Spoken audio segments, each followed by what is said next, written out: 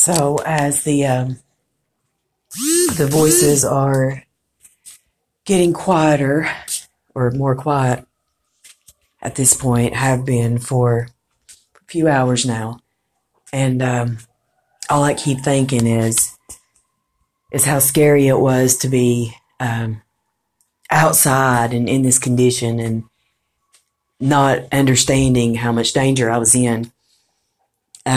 Like the night I slept on the slide in Calhoun, outside, just outdoors all night long, just out in the open. With this was happening, but I was yet to comprehend how much danger I was really in, and I was probably in such a psychosis that I wouldn't have been able to respond anyway.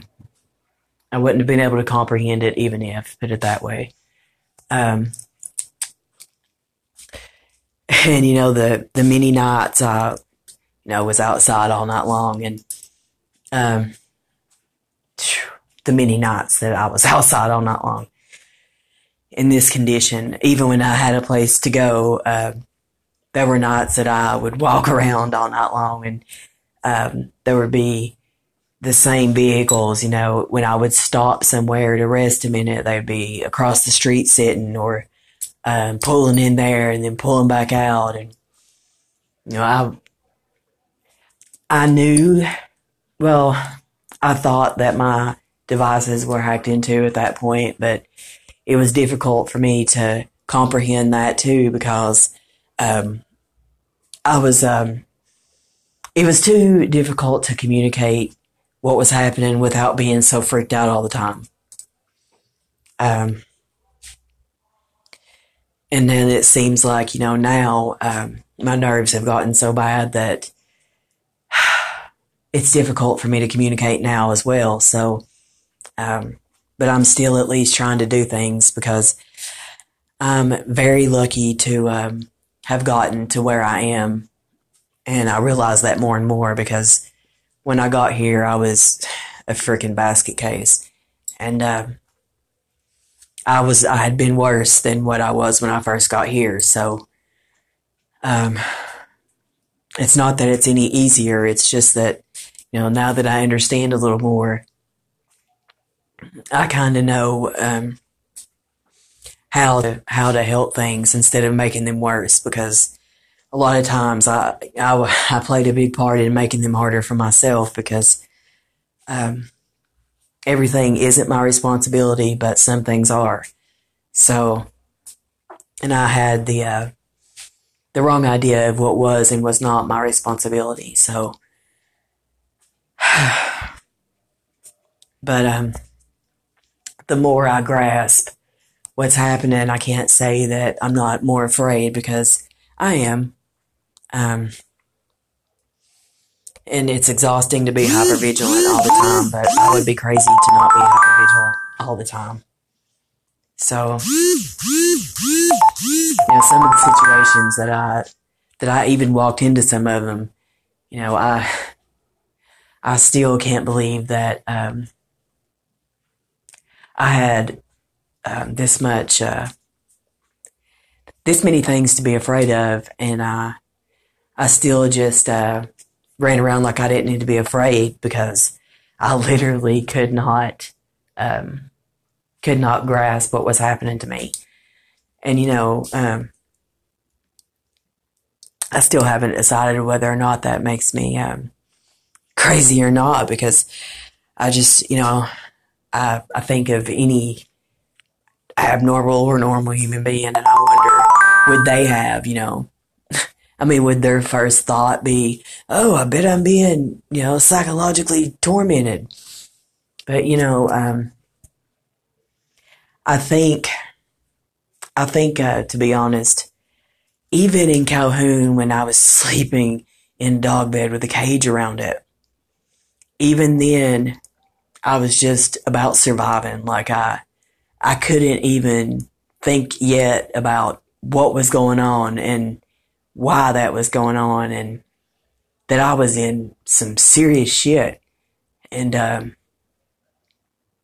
because all I could do was stay alive that minute. So Um,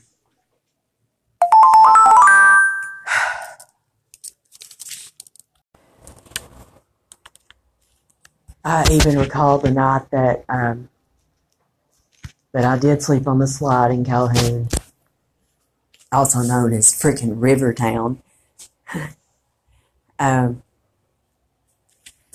I would, everywhere I would go, I would check my Wi-Fi to see if some of the same ones were around me. And well, since I'm from Morristown, to have the exact same one around me in Calhoun is pretty rare. But it just so happened that before I fell asleep on the slide, that one was around me somewhere.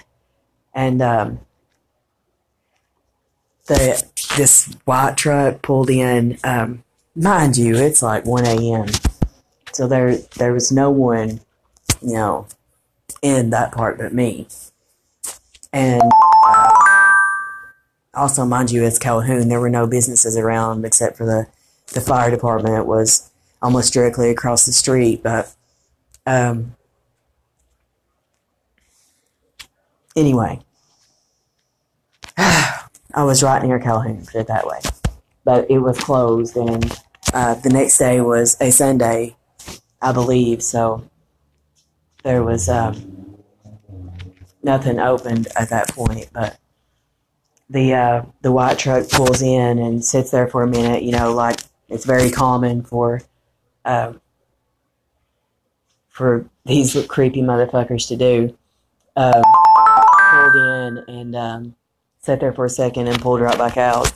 And, if I hadn't saw that truck many times, then maybe wouldn't have thought anything about it. And and everything I owned was, when I say at that point, I owned a little good bit. Even my laptop was over across the freaking street at the fire department. Everything I owned was over there. Except for my cell phone and my folder that had a lot of evidence in it. And a couple more things, but I literally left everything sitting over there, and because there was no way I could carry all that stuff like that. But even there, one of the exact same Wi-Fi's was it was one of the Linksys Wi-Fi's, which was one of the very common ones that I was seeing everywhere I went, and they have numbers after the Linksys, so you know that it's the same one. There were a few that I was seeing everywhere I went, and the Linksys were a few of them. So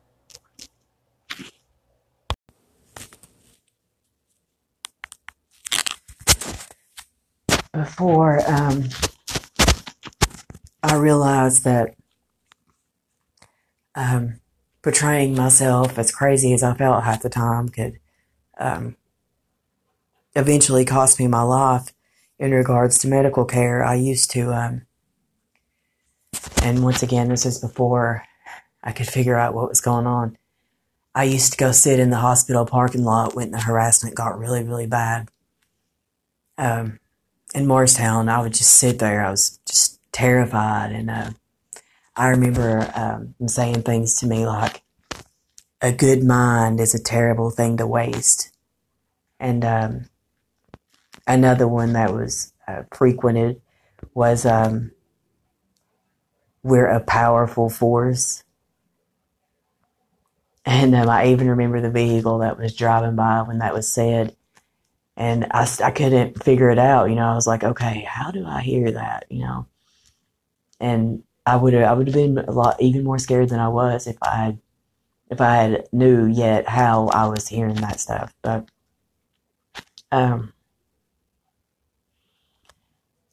don't know.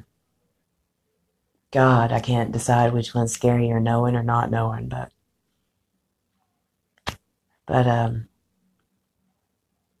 the more afraid I seem to get, the more I seem to remember. And I suppose that's a good thing, since whatever is inside of my mouth, once again, like I've said 1,000 times, is freaking me out.